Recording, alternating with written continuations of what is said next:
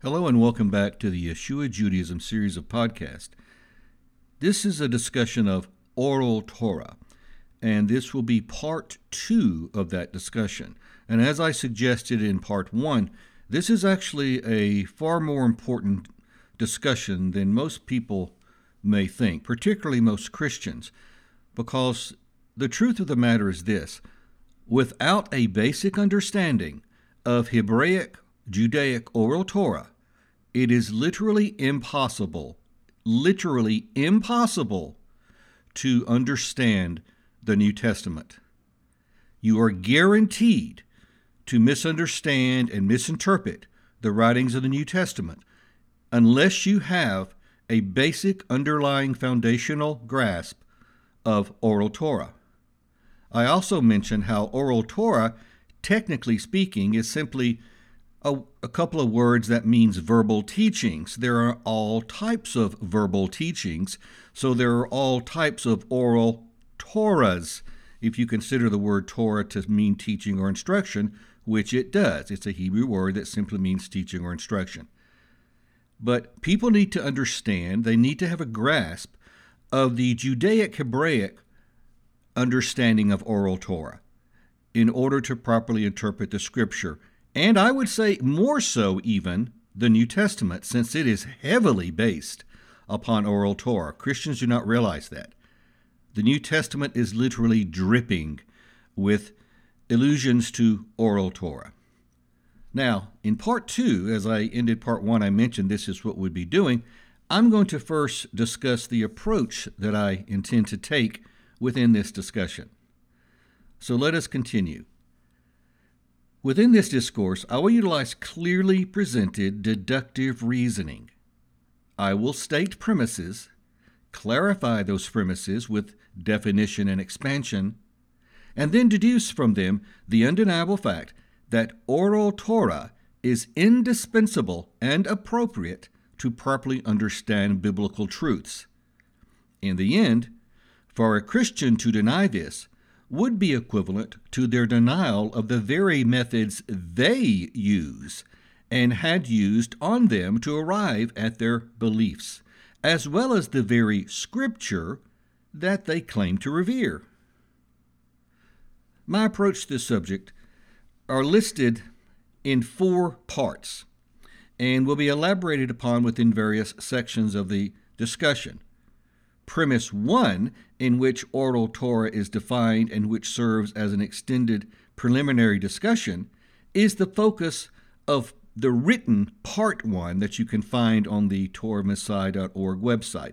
And on the website, torahmessiah.org, you'll find this oral Torah discussion written and divided into 2 parts, part 1 and part 2. That's because of its length. Together they comprise 50 pages of material. Part 1 primarily focuses upon premise 1, which you will find within that material and which I will very soon mention. Premises 2 through 5 constitute what is in the written form part 2 on the website. And they present, that is premises 2 through 5, presents reasons why oral Torah is necessary, legitimate, and actually already practiced within Christianity. Therefore, it exposes Christianity's blatant hypocrisy regarding the subject of oral Torah. So let us continue. Now, within this audio discussion, it's of course going to be more than 2 parts. I estimate probably anywhere from 9 to 12 parts because, again, it's 50 pages. And of course, as I talk and discuss within the podcast and the audio, I generally ad-lib and I add material and I expand upon material even more so than is found within the written material. Okay, so what are the premises? And again, I'm going to state the premise, and each time I discuss a premise, I will then draw a conclusion on that premise and go to the next premise, etc. So premise 1 is this: Christians do not know what Torah and oral Torah are. Premise number 2: Christianity regularly and always has utilized oral Torah. And that is a fact, people. Premise number 3. The New Testament supports and is itself a small presentation of basic oral Torah. The New Testament is oral Torah in written form. Now, let me expand that. When I say oral Torah, I mean what at one time prior to the first century, actually prior to the second century, whenever there were discussions within synagogues, generally most of the oral Torah was not written down. That's why it's called oral or verbal. They were verbal teachings that were not written down. Matter of fact, it was forbidden to write them down. Now, students in various Torah study schools or yeshivas would take notes, so there was some writing, but there was never anything published because it was oral Torah that was passed down verbally or orally all the way from Moses. Okay? So now, though, however, oral Torah has been written, and that was done because of Roman persecution, the desire and efforts under the Roman Empire to literally rid the world of Torah, to rid the world of God's instructions. Rabbis at the time realized if they don't write this stuff down, and if they get killed, and if the Torah teachers and Torah sages are killed and wiped out, Torah would disappear. So in order to save it, they began to write it down. All right? So that's why you'll hear it called oral Torah, because at one point it was indeed simply verbally taught. It was not written. Now much of it has been written down. All right? So again, premise 3, as I said, the New Testament supports in it itself a small presentation of basic oral Torah. In premise or part 4, further evidence of oral Torah will be presented from Scripture.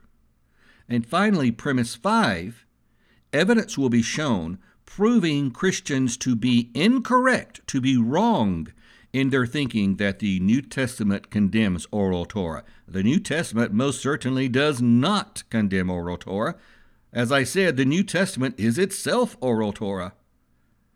So those are the 5 premises that will basically divide or subdivide this discussion. Continuing, a discussion of oral Torah exposes a primary bias and error practiced by those who reject it. With Christianity, this is particularly true because of its staunchly anti-Torah foundation that enslaves well-meaning Christians in a prison of profound error and spiritual lawlessness. The lawlessness teachings common within Christianity, resulting from its anti-Torah basis, are a direct affront to God's pleas to mankind for obedience and a change of heart and lifestyle. Errors such as those show just how far anti-Torah Christianity has taken mankind away from biblical truth. Or more specifically, how Christianity has taken mankind from the eternal teachings or Torah of the Creator. Indeed, as I say elsewhere within the material and within the podcast and audios and written material, Christianity, since it is foundationally anti-Torah, it is literally foundationally anti-God's instructions, because that's what Torah is. Torah represent the teachings or instructions of the Creator God. Now this discussion is a particularly prickly issue for Christians. Many issues exposed on the Torah Messiah website are disagreeable to Christians. Few more so than the one discussed within this series, since it strikes at the central support pillar of Christianity. The anti-Torah pillar upon which Christianity began to be constructed after its tragic apostasy beginning in the mid-2nd century under the Roman Emperor Hadrian, and which became solidified in the 4th century under the Roman Emperor Constantine, is the fundamental error of the Christianity category of religions, which gives birth to numerous other errors.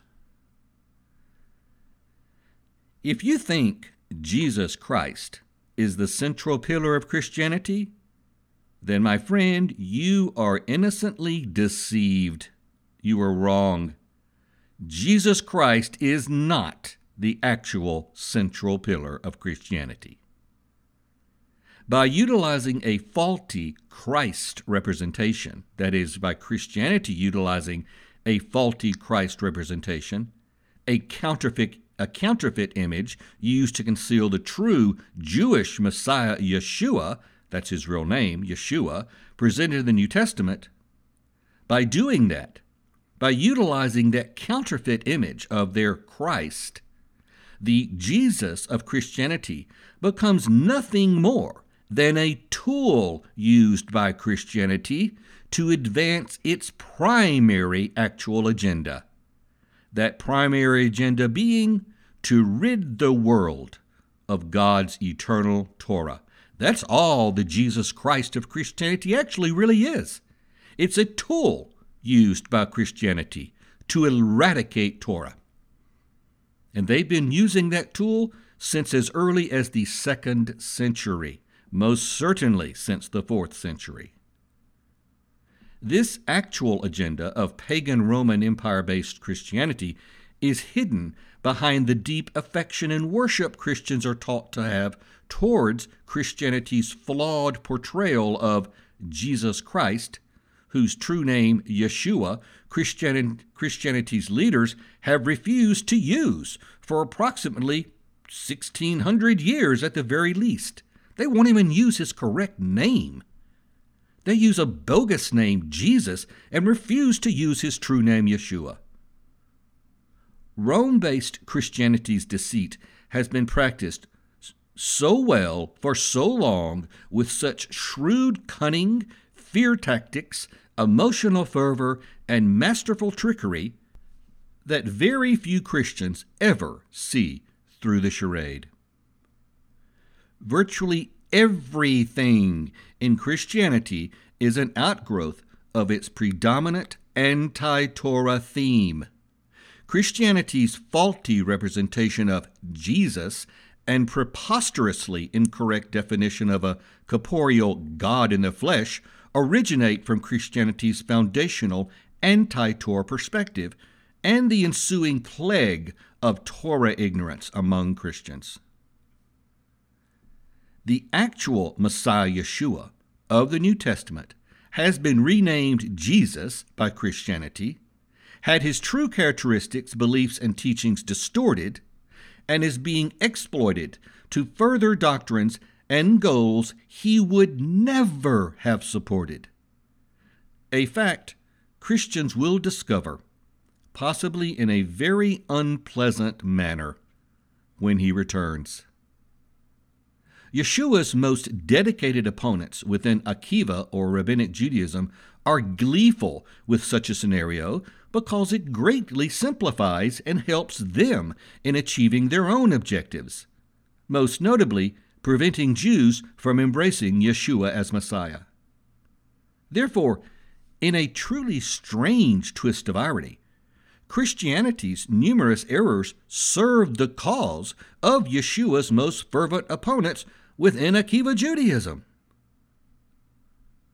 Few Christians or others who reject oral Torah will complete a reading or listening of this discussion. And I realize that. I realize very few Christians will complete the listening of this material. I am very much aware of that. Most of them will stop long before completion or listen to it with such strong bias that nothing I share will be absorbed into their minds. Despite the clear truth of the opinions I share, those in disagreement usually refuse to consider them. Instead, they cling to their indefensible anti-Torah stance while stubbornly refusing to think for a second that they could be wrong. They do not even allow the thought to enter their mind that they're wrong in their rejection of Torah. If I lived in a city for, let's say, over 20 years, and entered into a conversation with someone about it who had never lived there or even visited, that person would not hesitate to view my opinions as authoritative. At the very least, they would realize that my experience is greater than theirs, and thus certainly more likely to accurately represent the facts regarding the city. Many such analogies can be drawn.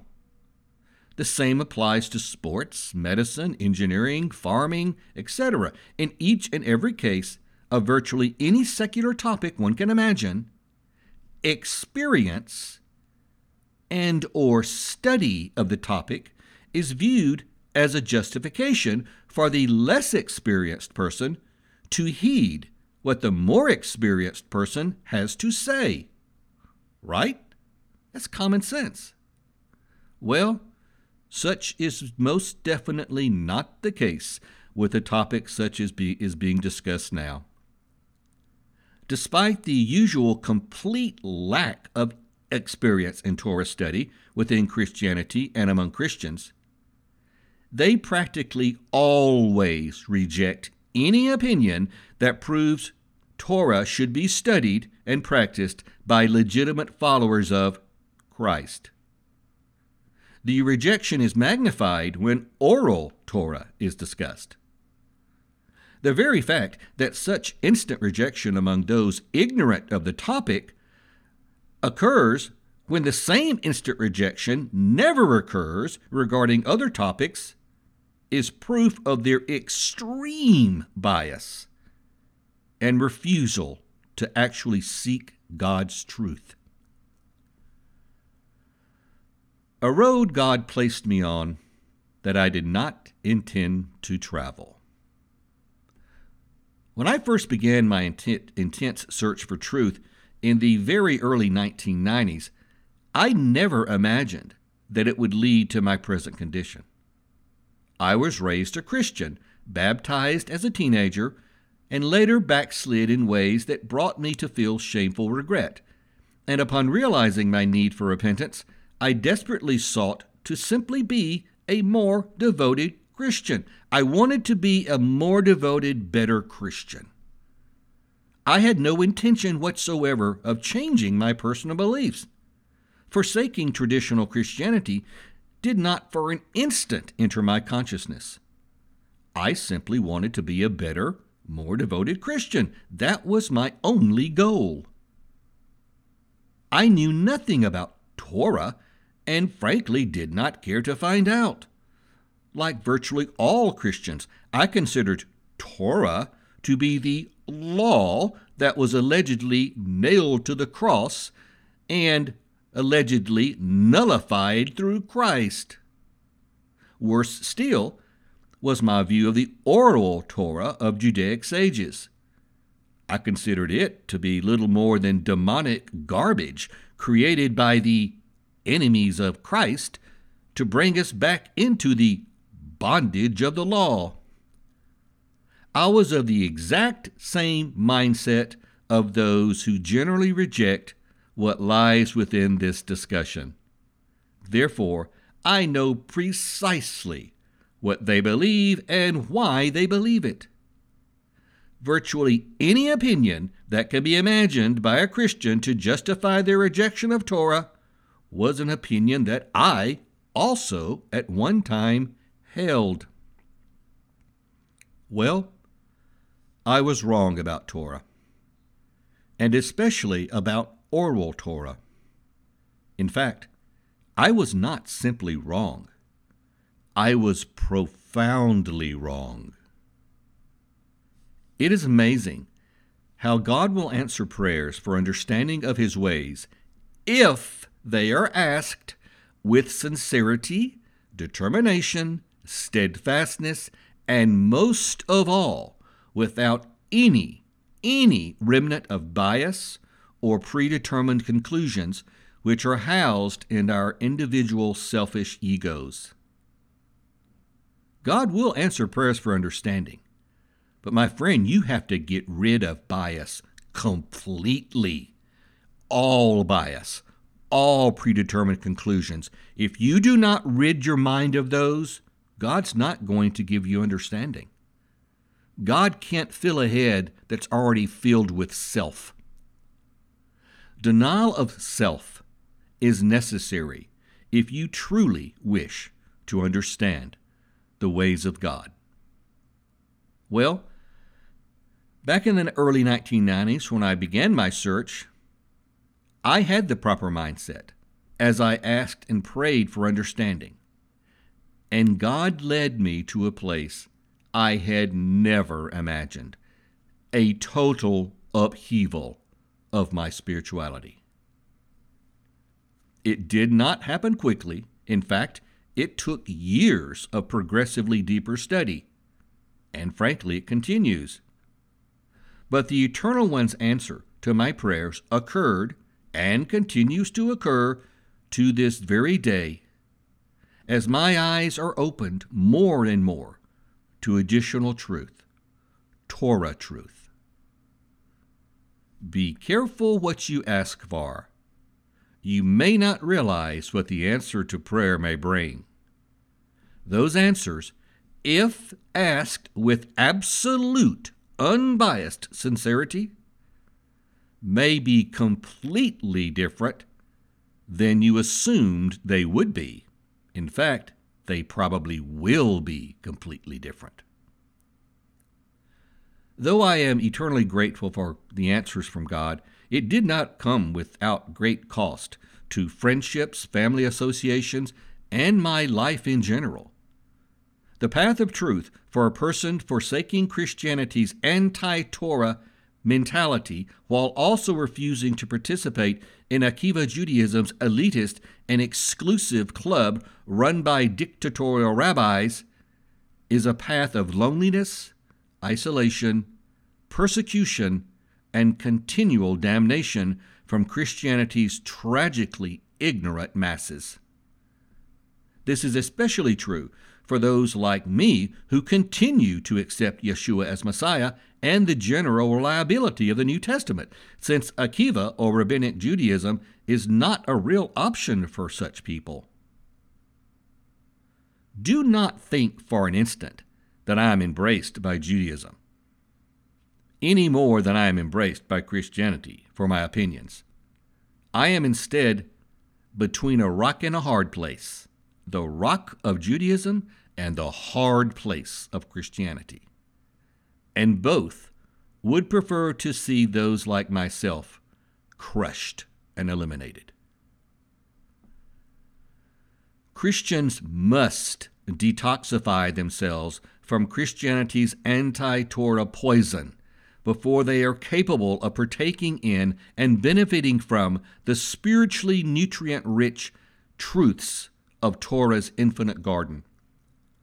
On the other hand, Akiva, or Rabbinic Judaism, must rid itself of its deeply entrenched sage or rabbi worship, extreme elitism, instant rejection of what the New Testament teaches, and realize it does not have all the answers, despite the fact that it does have more than Christianity. Akiva Judaism must humble itself and recognize that it may be wrong about its wholesale rejection of what the New Testament teaches, which is far different than what Christianity claims that it teaches. My, oh my, how things change. How things change. Now, one of my ultimate goals is to guide a person to one destination, the destination of Torah study, an objective that will allow Christians to escape the serious false teachings of Christianity by more accurately understanding the person and mission of Messiah or Christ. That destination, if truly achieved, requires discarding the severe errors Christians have absorbed from the anti-Torah foundational positions of Christianity. Teachings that are actually anti-God. Anti-God, yes. Christianity's anti-Torah teachings are anti-God in the purest sense of the word. And I mean that seriously, without any hyperbole. If a Christian or ex-Christian reaches the goal I wish for them, then the journey has not ended. Instead, it has only just truly begun. All they have done up to that point is free themselves of the heavy burdens of error that may hinder their journey to truth. Only then are they at a point to really begin to learn and absorb truth that is impossible to absorb as a Christian, since Christianity furiously opposes it and has ever since the 4th century.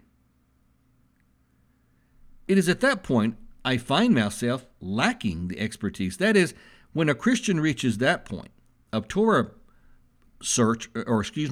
embrace, I find myself to an extent lacking the expertise to properly guide them much further by instructing them in Torah, which is a subject of unparalleled, lofty, and divine criticality. I am not a Torah teacher. I do not claim to be. At best, I am a student who is too unworthy, too unrighteous, and too lacking in the necessary wisdom to dare pose as a Torah teacher. But I do this. I lead people to the Torah teachers. The rest is up to the one who wishes to be led to decide if they will figuratively sit at the feet of those teachers and learn Torah. Furthermore, there is no need for me to attempt to instruct a person in Torah, since the Eternal One has provided us a vast wealth of sublime instruction through the opinions of past Torah masters, inspired men of purity, devotion, and wisdom, yet still fallible. They're not perfect. Don't just assume everything they teach is correct, okay? You got to be discerning.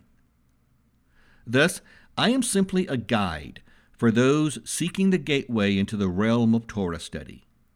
Once I have accomplished that goal, it is up to the individual to choose whether or not to enter the gate. And I then return to guide others while continuing my own much-needed studies. Since I am technically, I guess, an ex-Christian, that is, I'm an ex-anti-Torah Christian, maybe a better way to put it. Since I am an ex-anti-Torah Christian and thoroughly familiar with the mindset of anti-Torah Christians, my primary targeted audience is those Christians allegedly searching for truth. Allegedly, because frankly, very few Christians ever really do search for truth. Sadly, very few of them reach the destination to which I wish to guide. Most are too biased, deluded, sealed in error due to the evil success of Christianity's Torah hatred foundation. Though they may be truly loving and sincere individuals, they nevertheless have no idea how extremely ignorant of truth they really are, just as I once had no idea how ignorant of truth I was. The typical Christian considers those like myself to be damned for daring to totally separate ourselves from the severe errors of Roman Empire-based Christianity, and therefore, in large measure, from Christianity itself. So be it. In the afterlife, they will realize their mistake and hopefully be corrected and admitted into the promised blissful world to come because of God's great mercy, or, God forbid, they may possibly suffer eternal death because of their willful decision, their purposeful decision to reject God's eternal teachings, to reject His Torah. I know many truly loving, compassionate, caring Christians whom I have no doubt will live eternally. However, such an outcome is not because Christianity's anti-Torah teachings are correct. It is because God is extremely merciful and forgiving of their ignorant acceptance of Christianity's errors, and because, whether they know it or not, Christians are actually being taught some Torah, since the New Testament is filled with basic Torah teachings. Many basic Torah teachings. Okay, I will define Torah within this discussion. I will also define and prove that oral Torah, the teachings of the sages, is an inseparable component of the totality of Torah. Without its oral Torah component, Torah is both incomplete and impossible to fully understand. But first, a few words regarding my approach to this and other topics on which I share my opinion. Okay, this represents a general method of approach to all biblical topics. I am firmly convinced that the most crucial factor necessary for grasping truth, biblical truth, is a proper mindset, a correct context from which to approach Scripture.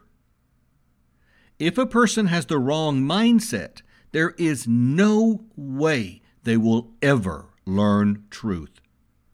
No matter how much debate, arguing, or presentation of material, without a correct mindset, it is all for naught. I often get correspondence from people who have been taught that the Torah has been nullified or abolished through Christ. In each case, they will present one and usually numerous alleged proofs that the law is no longer in effect. They request or demand that I respond. In years past, I did, and all it generated was an endless stream of such communication, with them rarely changing their minds because, generally, they never intended to open their minds to consider my opinion anyway. For them, it was simply a sparring contest, with their bias preventing them from pondering the possibility that they could be wrong. I eventually realized that the problem is not the proofs or lack thereof. The problem is a severely flawed contextual mindset being applied by them, being applied by those who are anti-Torah Christians. Therefore, I realized it was time to change the approach. Obviously, batting away pitch after pitch of ignorant Torah-hating arguments thrown my way only caused more pitches to be thrown. It was and is fruitless and a complete waste of time. That is why I no longer participate in discussion with those who obviously need to totally restructure their entire mindset, or who are so biased that they're biased beyond the point of reasoning. It is also, frankly, why I refuse to engage in any debates. People like that are quite literally in need of a complete overhaul of how they think. They need to change the way they think by learning the correct contextual mindset that should be applied to Scripture.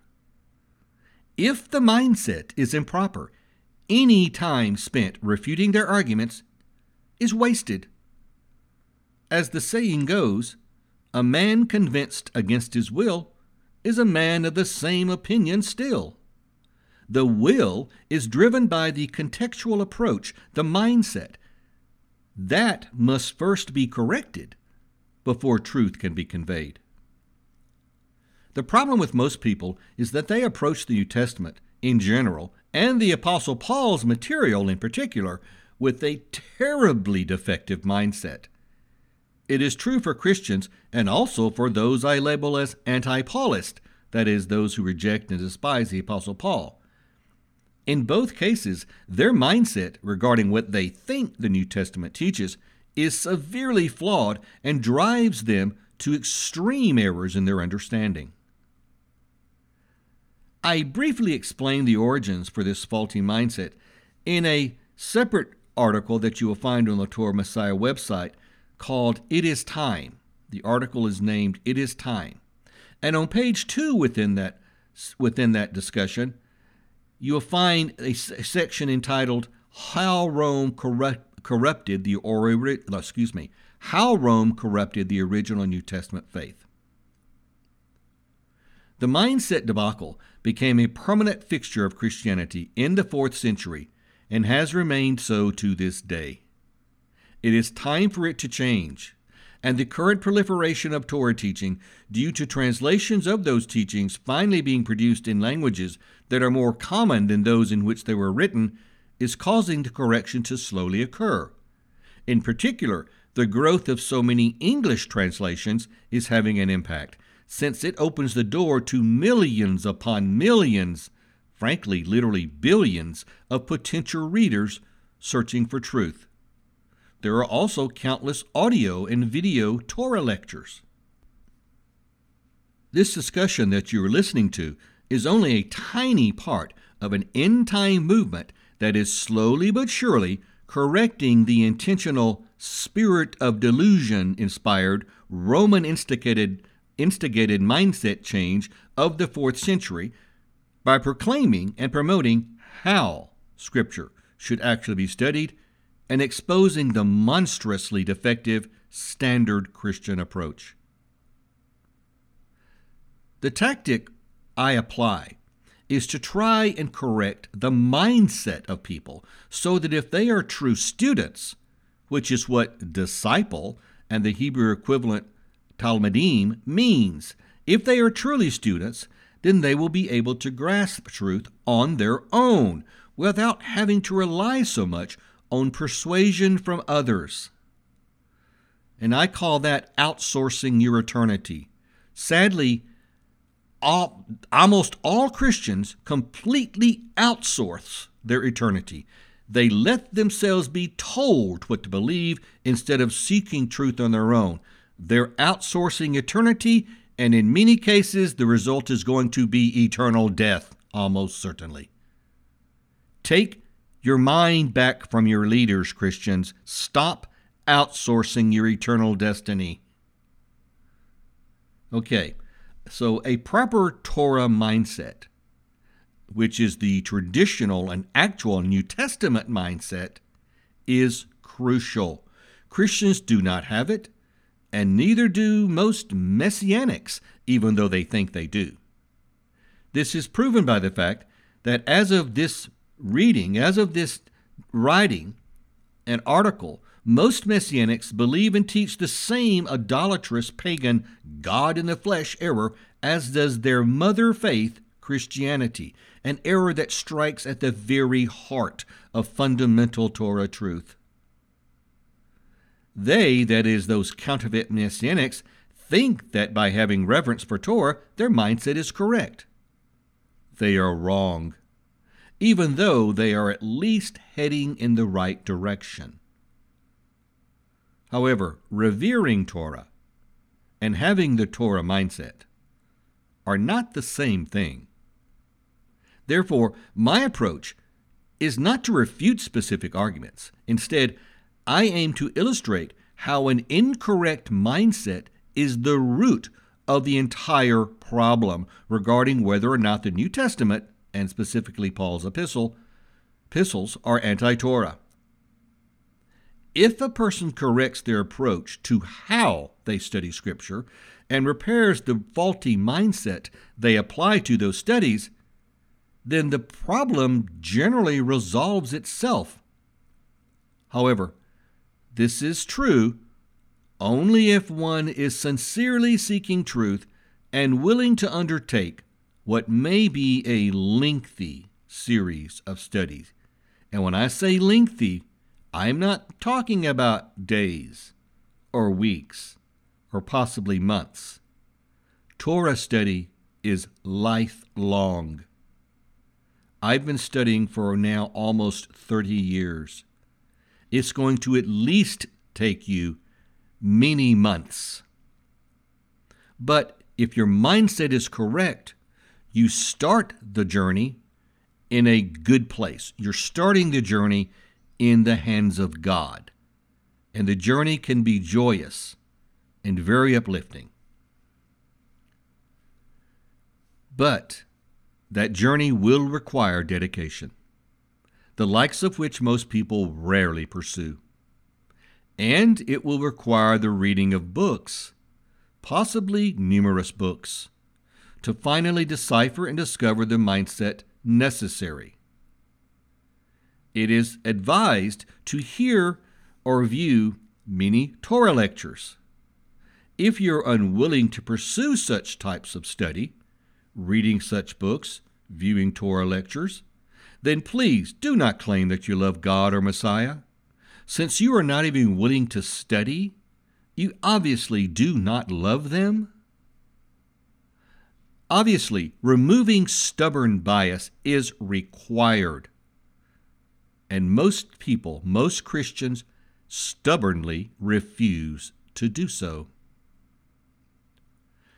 The sages wisely state, study is the highest form of worship. And I believe they are correct. Willingness of a person to undertake intense study in their search for God's truth is powerful evidence of their devotion to that God.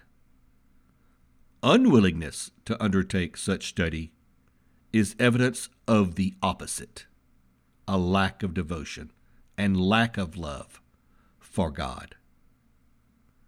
Whether or not a person is willing to apply themselves to the extent necessary is not my problem. It's their problem. They will have to answer to the eternal Creator for themselves. And I will have done my job in service to the Most High regardless if I strive to assist them in their search for eternal truth. Okay, now I'm going to pause part 2 here. I'm going to pause this discussion of Oral Torah, and we will pick up part 1, and I will start with a brief disclaimer, and then I will jump right into premise number 1, which is that Christians do not know what Torah and Oral Torah are. So in the next part, we'll jump into the actual meat of the discussion, and this concludes basically the introduction portion. And from here henceforth, we will then jump right in and begin discussing Oral Torah and why it is legitimate and necessary for understanding Scripture, including the New Testament. So I thank you for listening, and join me again in part 3 of Oral Torah, proof that it is legitimate and necessary. Thank you, and goodbye.